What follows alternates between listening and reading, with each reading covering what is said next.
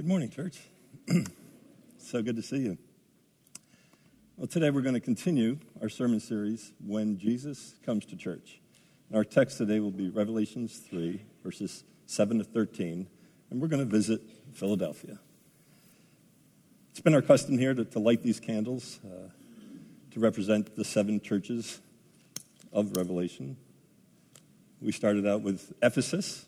They had good works, good teaching, but they had a problem. They had left their first love. And we went to Smyrna, a suffering church, a poor and persecuted church. Smyrna was one of the only 2 churches in which Christ had no correction for them. And it's somewhat surprising that he did not promise to rescue them out of their trouble, but actually he encouraged them to endure it, and that they would have even tougher times ahead of them. We looked at Pergamum. They were faithful under persecution, but they didn't keep the faith pure. Their problem was that they were allowing some false teaching. And Pastor Mike talked to us about Thyatira, the church that caved into culture and lost their Christian distinction. And things went from bad to worse. Pastor Paul talked to us about Sardis, and that was a dead and dying church. Today, we look at Philadelphia. So let me start with giving you some background about Philadelphia. It was founded in the year 189 BC by Eumenes, and he was the king of Pergamum, and he had a younger brother named Attalus. Attalus was a very popular man. He was a great leader. He had won some wars. He was like a diplomat to Rome. And so they really liked Attalus, and they weren't sure about his brother Eumenes. And so they said to Attalus, "We will help you overthrow him. You could be the king of Pergamum." But Attalus refused to take part of that. And when Eumenes found out about his brother's loyalty, he called him Attalus Philadelphus, which meant Attalus, the one who loves his brother. And so when he founded this new city, he named it Philadelphia, in honor of the brotherly love that had saved his kingdom. Philadelphia sat in a valley region about 30 miles from Sardis. It was located on a major roadway where 3 different regions intersected. It was known as the Gateway to the East. Philadelphia was built with a specific purpose in mind. It was intended to spread the Greek language, the Greek way of life, the Greek culture throughout the regions and beyond. And that plan worked, because by the year 19 AD, about 200 years after its founding, the original inhabitants no longer spoke their own language, and for all intents and purposes, they had fully absorbed into the Greek way of life. Philadelphia was the Napa Valley of its day. It was famous for its vineyards and wine production. So it's not surprising that the city was the center of worship for the Greek god Dionysus, the god of wine, ecstasy, and fertility. You can imagine what went on at her temple. The city also had a temple to Zeus and to the Greek goddess of fire, Hesta. And we presume that they had temples for all 12 of the Olympian gods because they were known across the region as Little Athens. The city even had a temple to the Emperor of Rome. And engraved on that temple was one of the titles that he had given himself, the Son of the Holy One. Philadelphia was tolerant of many gods. They expected the citizens to comply with Greek culture, and that meant worshiping these gods. To refuse to worship the gods and the emperor was seen as unpatriotic and possibly upsetting to the gods, who may choose to put misfortune on the city because the city had neglected to worship them. And so worshiping these gods was, in their mind, a necessary thing to do for the whole community to enjoy peace and prosperity. Now, in the Roman Empire, Judaism was exempt from that. They were a protected religion because it was such an ancient religion. But Christianity was relatively new. It was not protected. So the Jews were exempt from this requirement to worship the gods, but everyone else in the city was expected to do that. So the Jews had a well-established synagogue. in a synagogue that Jesus comments on in his message. So let's look at that message in Revelation 3, 7 to 13. And to the angel of the church in Philadelphia write, the words of the Holy One, the true one, who has the key of David, who opens and no one will shut, who shuts and no one will open. I know your works. Behold, I have set before you an open door, which no one is able to shut. I know that you have but little power, and yet you have kept my word, have not denied my name. Behold, I will make those of the synagogue of Satan, who say that they are Jews and are not, but lie. Behold, I will make them come and bow down before your feet, and they will learn that I have loved you. Because you've kept my word about patient endurance, I will keep you from the hour of trial that is coming on the whole world to try those who dwell on the earth. I'm coming soon. Hold fast what you have so that no one may seize your crown. The one who conquers, I will make him a pillar in the temple of my God. Never shall he go out of it. And I will write on him the name of my God and the name of the city of my God, the New Jerusalem, which comes down from my God out of heaven, and my own new name. He who has an ear, let him hear what the Spirit says to the churches. Before we dig into this text and go through it by verse, I just want to share a few overarching observations. As I mentioned earlier, Philadelphia and Smyrna are one of only 2 churches out of 7 that receive no rebuke, no call to repent, no word of correction, no threat of Christ coming against them because they had compromised doctrine or they had corrupt behavior or they were caving in to culture. They only received compliments and commendation, encouragement, and affirmation. And I think that's pretty significant. Jesus threatened to remove some of those unhealthy churches, to come against them, to spit them out of his mouth. But here we find a church that pleased the Lord, that honored the Lord, that stayed true to its mission. This church was a keeper. What was true for the church of Philadelphia, we want to be true for Loudville Community Church. Second observation, this is the only letter that did not borrow its description of Jesus from John's vision described in chapter 1. All the other 6 letters pulled pieces of that vision in chapter 1, but not here. Instead, it pulls all of its descriptions from the book of Isaiah. The assumption is that this church in Philadelphia must have been very familiar with the words of Isaiah, and that would lead us to believe that many of them were of a Jewish background. I think it's safe to think that many of the Christians in Philadelphia had once been active worshipers and members of the local synagogue. Once they discovered Christ to be their Lord and Savior, they would have been seen as traitors to the faith and people who spread heresy. So there was considerable tension and hostility between the synagogue and the church. And into that environment, Jesus speaks. In verse 7, he begins by identifying himself in ways that clearly affirm his deity and his authority. We'll look at verse 7. The identity of Jesus. He is the one and only. He is the Holy One. As soon as he said that, the words of the Holy One, he's using a term that immediately identified himself as God. In the book of Isaiah, God was referred to as the Holy One of Israel 25 times, and now Jesus is claiming that for himself. The disciples understood that Jesus was the Holy One.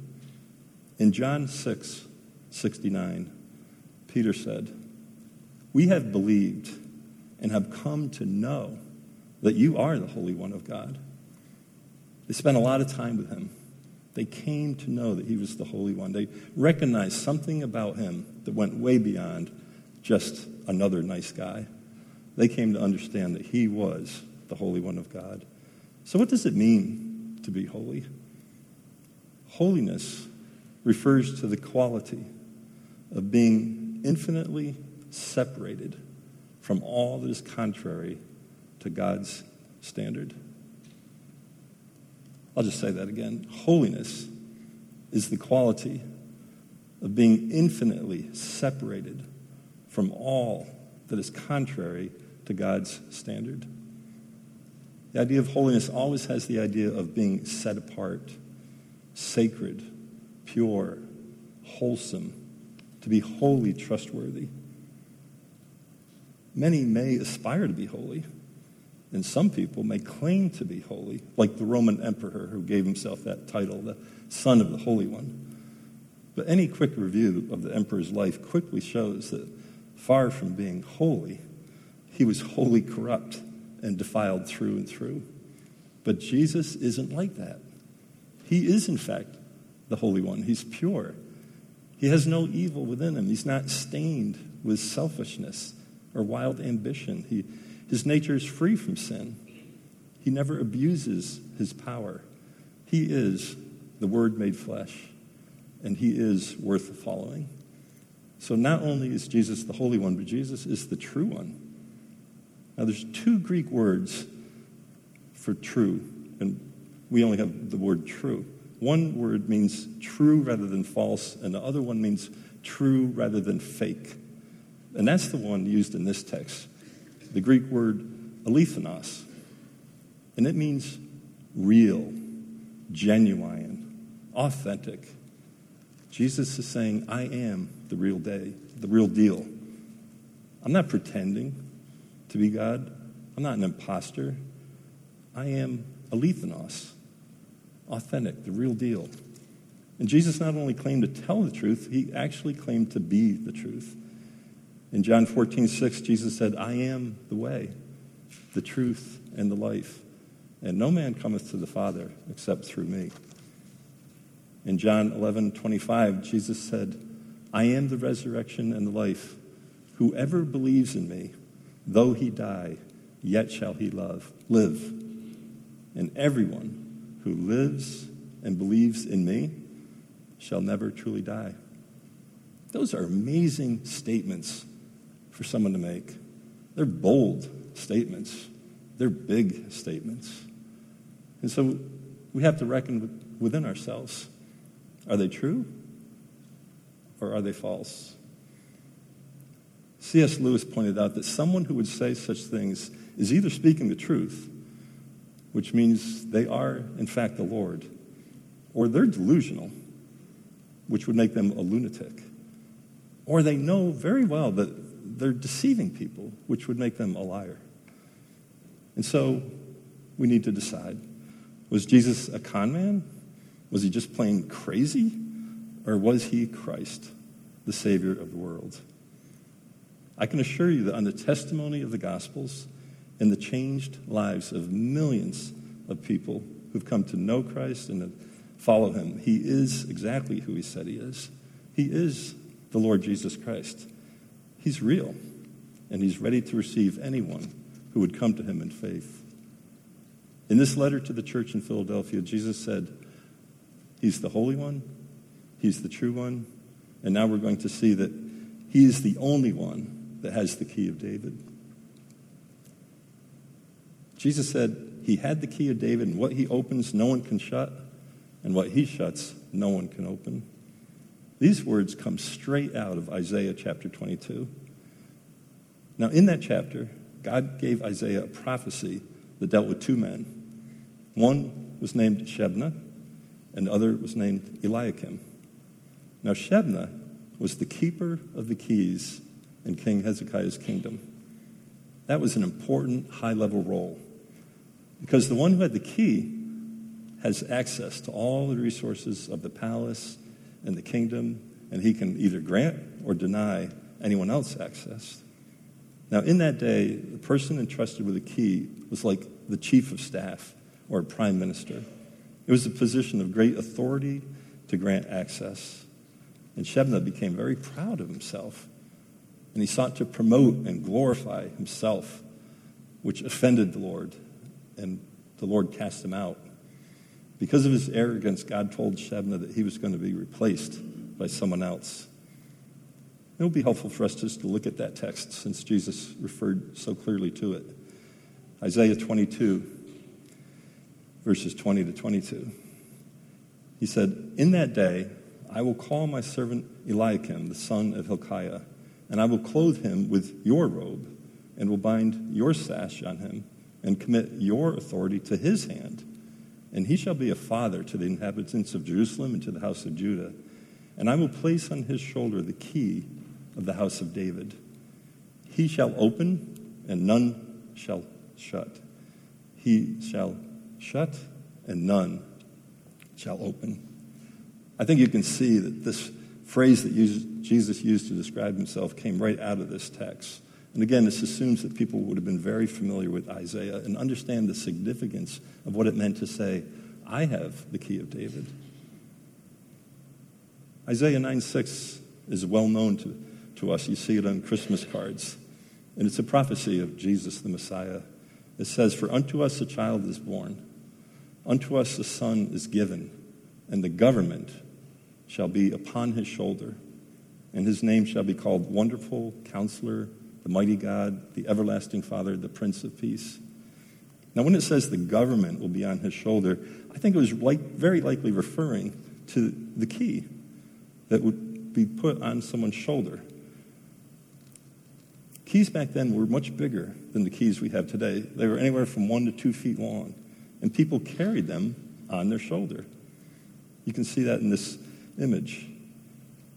Whoever saw this person would know that that was a person with authority, with power, with the ability to access the resources of the key. There's another image that shows how the key was put into a door through a hole in the door and then used to dislodge the locking pegs. And that would be the only way to open that door. In the upper corner, you can see the picture of the key with all the individual pegs. Without that key, you weren't going to get that door open. So what is Jesus saying by using this illustration from Isaiah? What do you think he wanted that church in Philadelphia to know? What do you think he would like us to know? I believe Jesus is saying that he alone has the key to the kingdom of God. He alone has authority. In Matthew 28:18, after Jesus was crucified, buried, and rose again from the dead, he appeared to his disciples, and he said, "All authority has been given to me in heaven and on earth." He alone has authority and power over life and death. He alone conquered sin. He alone was buried for 3 days and rose up from the grave. He alone can open the door of eternity. And when he opens it, no one can shut it. But if he shuts it, no one can open it. What they needed to know back then and what we need to know now is that he is the Holy One. He is the true one. He alone has the key to God's kingdom. Now we'll look at verse 8. Philadelphia. Philadelphia was the little power church that kept the faith. You see that where he says, "I know your works. Behold, I've set before you an open door which no one is able to shut. I know that you have but little power, and yet you've kept my word and have not denied my name." He starts by saying, "I know your works. I see what you've done to serve me and to share the gospel and to show my love to others. I know your accomplishments. And now I want to show you what I've done. I want you to see that I have opened a door for you which no one can shut."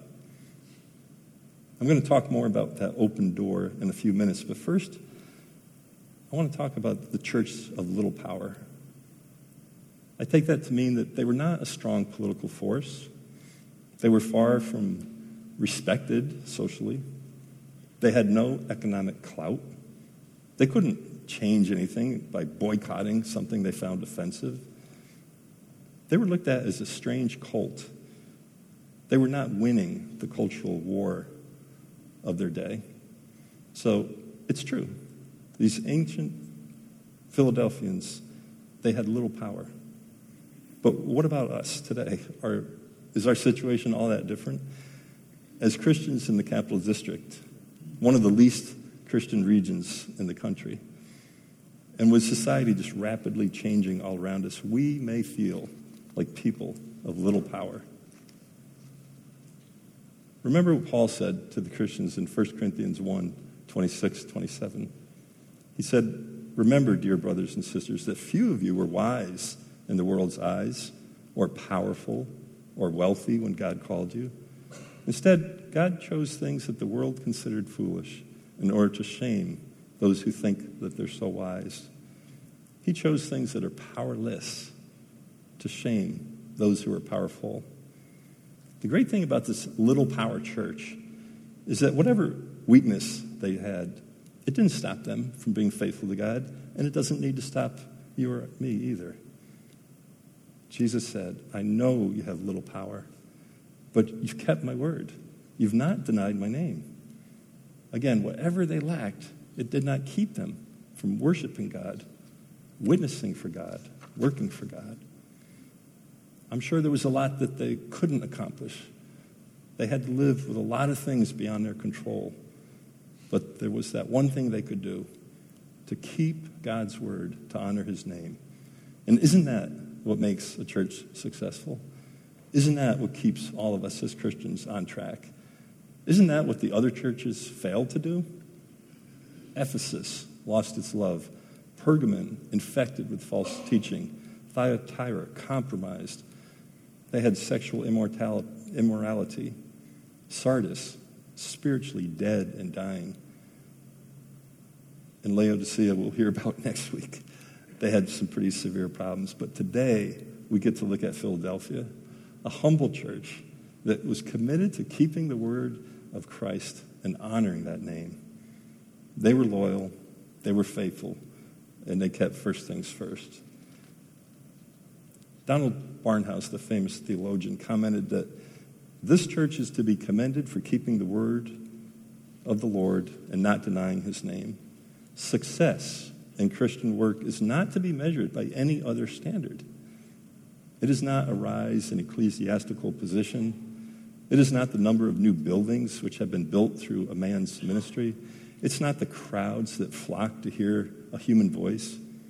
Now, all of these things are frequently used as the yardstick of success, but they're all earthly.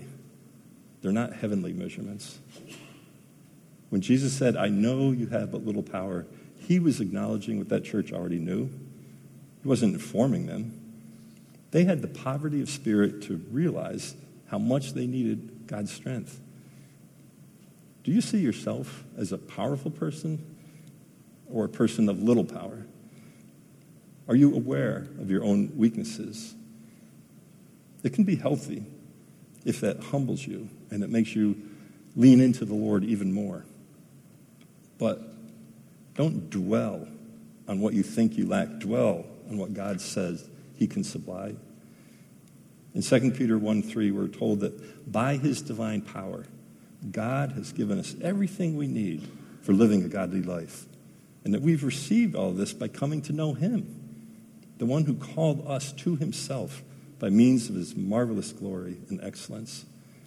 There may well be a lot lacking in us, but there's nothing lacking in God or his ability to help us grow and follow him and live in victory.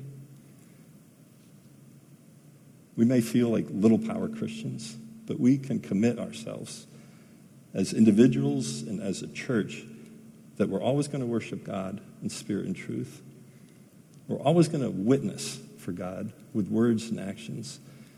We're always going to work for God, gladly serving in his kingdom as he has gifted us and given us abilities and opportunities. No matter how small you may feel, no matter how weak you think you are, no matter how little power you have, there really is nothing that can stop you from worshiping and witnessing and working for God. Jesus enables us because he is the Holy One. He is the true one. He alone has the key to God's kingdom, and he has opened a door for us. Now we'll talk more about that open door. He says, "I know your works. Behold, I have set before you an open door which no one is able to shut." So what is this door? One common interpretation is that this door refers to a unique evangelistic opportunity that God opened for them. And people often believe that because how many times the Apostle Paul referred to evangelistic opportunities as an open door? In 1 Corinthians 16:9, Paul said that God opened a wide door for the gospel in Ephesus. And in 2 Corinthians 2:12, Paul said that God opened a door for the gospel in Troas. And in Colossians 4:3, Paul asked the church to pray that God would open a door for the outreach of the gospel. Now, remembering that Philadelphia was founded as in a sense, a missionary city to spread Greek culture, some believe that Christ is now giving this church an open door to spread the gospel of Christ and the culture of his kingdom throughout the region. And if that was the main idea of that open door, then Jesus wanted them to see it, to understand it, to take advantage of it. He did not want them to miss it. So in the Greek, it's a very strong language when he says, behold, look at this. You don't want to miss this. Sometimes God sets an open door for evangelism right in front of us, and we don't see it. A man once came to Charles Spurgeon and asked, how can I win others to Christ? And Spurgeon said to him, well, what do you do? What's your job? And he said, well, I'm an engine driver for a train. And Spurgeon asked him, is the man who shovels coal on your train a Christian? I don't know, said the guy. And Spurgeon said, well, go back, find out, and start with him. Ask God to help you see the open door that might be right in front of you, to serve him, to share his love, to share the good news of Christ. God has put each of us into a unique circle of friends and coworkers and classmates and neighbors. So I encourage you to look for that open door to witness for Christ whenever you're with people. It could be a conversation at the grocery store, or getting your hair cut, or seeing your doctor or dentist. You will be amazed to discover the doors that God will open to bring people to himself. So the open door could refer to that God-ordained opportunity to witness. That's the way Paul used it. But if we look not so much at what Paul wrote, but we stick to the words right inside this message that Jesus gave, there might be another way to look at this. And I don't think that one interpretation cancels out the other. I actually think they both enmesh and can function together. The other way to look at this is that it means for the Philadelphia Christians that Jesus has opened wide the door to the kingdom of God. Now, the door to the synagogue was slammed shut to them, but the door of God's kingdom was open, and there was no power on earth that could shut that door. See, when you connect the open door of verse 8 with the open door that Jesus referred to in verse 7, it's clear that Jesus is saying that I've opened that door because I have the key to God's kingdom. He alone can do that. He alone lived a sinless life. He alone is the Lamb of God who takes away the sin of the world. He alone is the way, the truth, and the life. He alone can make us right with God. He alone rose from the dead. He alone offers eternal life. No one has access to the Father except through Christ. Without Christ, the door is shut. Our good works are like filthy rags before him. We can't earn our way in. We can't force our way in. We don't have the key. We have to rely on the one who does have the key, the one who can open that door, the one who actually said, I am the door, in John 10:9. Jesus said, I am the door, and if anyone enters by me, he will be saved. And what that means is that there's no other salvation outside of Christ. And I suspect that the Christians in Philadelphia were being told by the persecuting Jews that they, the Jews, they're the ones who had access to God. They had the keys to the kingdom. They had the rituals to remove the guilt of sin. They had the ability to make you right with God. They had the revelation of Moses, the law, the prophets. And so when it came to who's really connected to God, they were confident that they were in and that these Christians were out.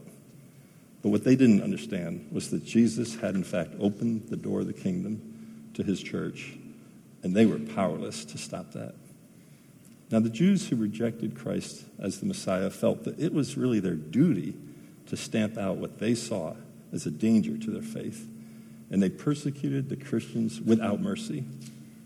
I'm sure we all remember how Paul at one time was consumed with seeing Christians either jailed or killed. And the local synagogue put tremendous pressure on these Philadelphia Christians to renounce their faith, or at the very least, stop preaching about Christ. And that leads us to verse 9. God can handle our enemies. He said, "Behold, I will make those of the synagogue of Satan who say that they're Jews and are not, but lie. Behold, I will make them come and bow down before your feet, and they will learn that I have loved you." Well, let me say this right up front. Jesus was not speaking about all Jewish people for all time. And we do not speak of Jewish people as belonging to the synagogue of Satan. Jesus spoke of this specific group in Philadelphia who persecuted the Christians while this was written. But I do think that we can see from this text that whenever Christians are targeted for persecution and death because they name the name of Christ, we can be sure that Satan is involved in instigating hatred against those who love Christ. So what Jesus meant by saying that they're not true Jews is that these folks were Jews by way of race and religion, but not by way of relationship with God. Paul said in Romans 2:28 that being a Jew was not a matter of having outward things done to you, ceremonies and rituals, but it was a matter of having your heart changed, an inner work, and that being connected to God through Christ. So what I take away from verse 9 is that God can handle our enemies. He can turn things around in ways that we really can't imagine. In this text, he said that he's going to cause the Jews who were attacking the church to come and bow down and worship along with the Christians. He was not saying that they were going to worship the Christians. He's going to worship with them. They're going to be converted, and they will realize that those Christians were, in fact, loved by Jesus, the Messiah, the Anointed One. So if people are causing you pain, if you see people as your enemies, don't try to get revenge in your own way. Turn them over to God. Jesus said that we should love our enemies and pray for those who persecute us, because God can turn things around. And in the meantime, he can use that situation to shape you and to refine you for his glory. And I will look at verse 10. This church is a keeper. And you see that word, because you have kept my word about patient endurance, I will keep you from the hour of trial coming on the whole world to try those who dwell on the earth. Now this verse lends itself to several interpretations. To some, it is proof positive that Christians will be raptured before the great tribulation comes upon the earth. But others would say that might be reading a little too much into it. And there are scholarly articles that argue for the validity of both of those positions. And I will share my thoughts about that as well. But first, I want to use my time discussing what is more clear to me, which is this church was a keeper of God's word. Jesus said, "You kept my word about patient endurance." So clearly they had been, or they still were, suffering through some sort of trial or tribulation. Otherwise, they wouldn't be commended for enduring. What impresses me is that during that tough time, they kept the word. Now, the word keep or kept in the Greek is tereo, and it means to preserve, to watch over, to pay attention, to give heed to. Now, this church in Philadelphia, this church with little power, they kept, they watched over, they paid attention, they gave heed to God's word about suffering for Jesus' sake. I think they knew what Jesus said in Matthew 5:11-12. "Blessed are you when others revile you and persecute you and utter all kinds of evil against you on my account. Rejoice and be glad, for your reward is great in heaven. For so they persecuted the prophets who went before you. And they kept that word. They endured mistreatment, injustice, and persecution because they aligned themselves with Christ. They didn't strike out at their enemies. They didn't cave in to make life easier. They stayed the course. They patiently endured. Now, the Greek phrase for patiently endured means courageous endurance or even cheerful endurance. Now, what an example for you and I to follow, to cheerfully endure hardship for the cause of Christ, to make sure that we pay attention to God's word, that we don't slowly drift away from his teaching, that we are keepers of the word. And then Jesus said, because you've kept my word, I'm going to keep you. And the question is, what does Jesus mean by this, that I will keep you from the hour of trial? Well, this is where the interpretive challenge comes in. It all comes down to, what's that mean? In the Greek, it's tereo ek. Tereo, keep, ek, from. Does that phrase keep you from? Does that mean you'll be removed, snatched away, rescued, raptured? Or does it have other meanings? Now, generally, when you get in a situation like this, you want to look at how that phrase was used somewhere else in the Bible, and you try to get insight from that. This is not a popular phrase. It is only used one other place in the entire Bible. The good thing is it was used by the same speaker, the Lord Jesus, and it was recorded by the same writer, John. And we find that phrase in John 17:15, where Jesus prayed this for his disciples. I do not ask that you take them out of the world, but that you keep them from the evil one. That's the only other place tereo ek is used. Jesus seemed to be envisioning that God was going to be able to keep them from the evil one without removing them out of the world. He seemed to be saying that God would protect them, watch over them, pay attention to them, preserve them as they lived out their faith in the midst of a fallen and sinful world. And if that is the case, then what Jesus was saying to the church in Philadelphia and what he's saying to all of us is that because you've kept my word of enduring hardship for my sake, I'm going to keep you and protect you and watch over you and sustain you. And I believe that's the thing that Christ does when his people are in trouble or in tribulation. He sustains them. That's what he promised to do for the faithful in Philadelphia. Now, I realize that some may look at this differently or disagree with my perspective, and that's okay. I'm not dogmatic about it. I think that what we want to come away with is the idea that keeping God's word keeps us in God's will. And if we're in God's will, then we're right where we need to be.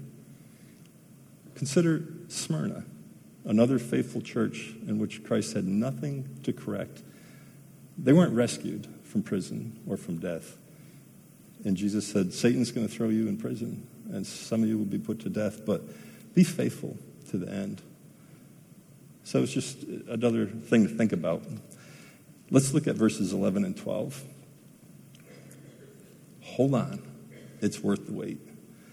I'm coming soon. Hold fast what you have so that no one may seize your crown. Jesus had not one word of correction for this church, but he did have this one command. Hold fast what you have. And what is it that they had? They had a pattern of perseverance, a track record of keeping his word and honoring his name no matter what. And Jesus is just saying to them, hey, finish strong. Keep the faith. Stay solid all the way through. He wanted them to keep that crown. Now, this is not a king's crown. This is like a garland wreath put on an athlete's head. It's a symbol of victory for finishing the race and staying through. The crown is not salvation. It's a reward. In Revelation 22:12, Jesus said, look, I'm coming soon, and my reward is with me, and I will give it to each person according to what they have done. In 1 Corinthians 3:12-13, Paul said that Jesus Christ is the foundation of our faith, and that we all share that foundation But be careful how you build on that foundation. Some will build with gold, silver, precious stones, but others will build with wood, hay, and straw. And each work will become manifest because the day will disclose it. It's going to be revealed by fire. And that fire will test what sort of work each person has done. And if the work that anyone built on that survives, they receive a reward. But if anyone's work is burned up, he will suffer loss, though he himself will be saved, but as one who came through a wall of fire. So we see that rewards and salvation are, in fact, two distinct and different things. So when Jesus was saying to them, hold fast, he's saying, don't lose your rewards. Keep that crown. In every letter to the 7 churches, Jesus always referred to the overcomer. He always made promises to them. Some translations say to he who is victorious, to he who overcomes, to he who conquers. But it's all the same word in the Greek. It's the word nikao, which means victory. You probably know this Greek word by another name. A very famous sneaker company uses it, Nike. Now, you don't need to own a pair of Nike sneakers if you don't want to. But you do want to be a Nike Christian, a victorious Christian, an overcoming Christian. You want to be growing in your faith, not stuck in a rut. Jesus wants us to press on and prevail in our faith. And to do that, we simply need to hold fast to Jesus. Hold fast to his word. Hold fast to the family of God on earth, to the local church. To those who find their victory in Jesus Christ, verse 12 says, to the one who conquers, I will make him a pillar in the temple of my God, and never shall he go out of it. And I will write on him the name of my God and the name of the city of my God, the New Jerusalem, which comes down from my God out of heaven, and my own new name. Now, when this was written, pillars were a very common sight. They were in every temple in town. Pillars were often the only thing left standing after an earthquake. And Jesus said, I'm going to make you a pillar. I think that's an indication that something transformative needs to take place if you and I are to be made a pillar. Because pillars do not come already shaped and sized to fit. They have to be made. They're cut to size, they're chiseled into shape, they're sanded smooth, they're rounded off, they're carved. A lot of work goes into it. And then when they're put in place, they don't move. They are permanent fixtures. And God is making pillars out of you and I. And where does that work take place? Right in our life right now. That's where the rough edges of our personality get chiseled off. That's where we get rubbed the wrong way. Could that be God working on us, preparing us, making us smooth, polishing us so that we reflect his character? Our ordinary daily life is what God uses to remove the things that are unfit for glory. Day by day, he carves out those things, and he works into us the image of his Son. And that can be a very painful work, but a very necessary one. To be a pillar in the temple of God, it's a promise of being in God's presence forever, and that's an amazing thing. And then this pillar receives the name of God and the name of New Jerusalem and a new name for Jesus. I don't know if you can see it in this picture, but the pillars often had nameplates on them. They had names written on them. They usually honored the priest who had served in that temple, or they gave honor to the person who helped pay for the temple to be built. I think this one on the screen, I can't read it, but I've been informed that it's telling you that this donor paid for 30 of the columns in this temple. So he wants everyone to know how great he is. As pillars in God's temple, there will be no self-exaltation. There will be no drawing attention to what we did for God, the way we served. There's no glory for ourselves. Instead, what will be carved on us is his name. The name of New Jerusalem, meaning we belong here. We're citizens of heaven. And this new name for Jesus, because Right now we see darkly, but then we'll see face to face and we'll know him in a much fuller and deeper and richer way, and we'll know that new name as well. We will bear witness to him. I find it amazing that God can bring us from having little power to being a lasting pillar in his presence. And it doesn't get any better than that. And so I close with verse 13. He who has an ear, let him hear what the Spirit says to the churches. Will you please pray with me? Lord, we want to hear what the Spirit says to us today through this message that you gave to your church in Philadelphia 2,000 years ago. And the world we live in is so different than their world. And yet, in some ways, it's the same. We know that human nature hasn't changed. We know that you haven't changed. And we know that being human, we still sin. And you, being God, you still save us. And God, we recognize that you've opened a door for us, that you've made a way for us to be part of your kingdom now and forever. And Lord, that's such good news that we want to tell others about you. So help us to see opportunities in our everyday life to share you with those that you bring into contact with us. God, we thank you that you've loved us. Now help us to love and pray for those that we feel are enemies. Give us your heart for people that are different from us, that disagree with us, that even have disdain for us. Let us entrust them to you, that you would have mercy, that you would cause them to come to know you, and that you will cause them to worship with us.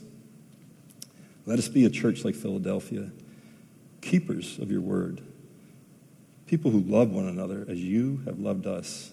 And let us keep positive and patient in a negative world, cheerfully enduring. And Lord, we need your strength to do that. Thank you for watching over us, sustaining us, and giving us what we need to make it through whatever trial we're in. One day, we will be pillars in your presence forever, and we will exalt you forever. And may that reality help us as we endure life on this earth. Keep us in your love, your peace, and your joy as we keep you in our heart forever.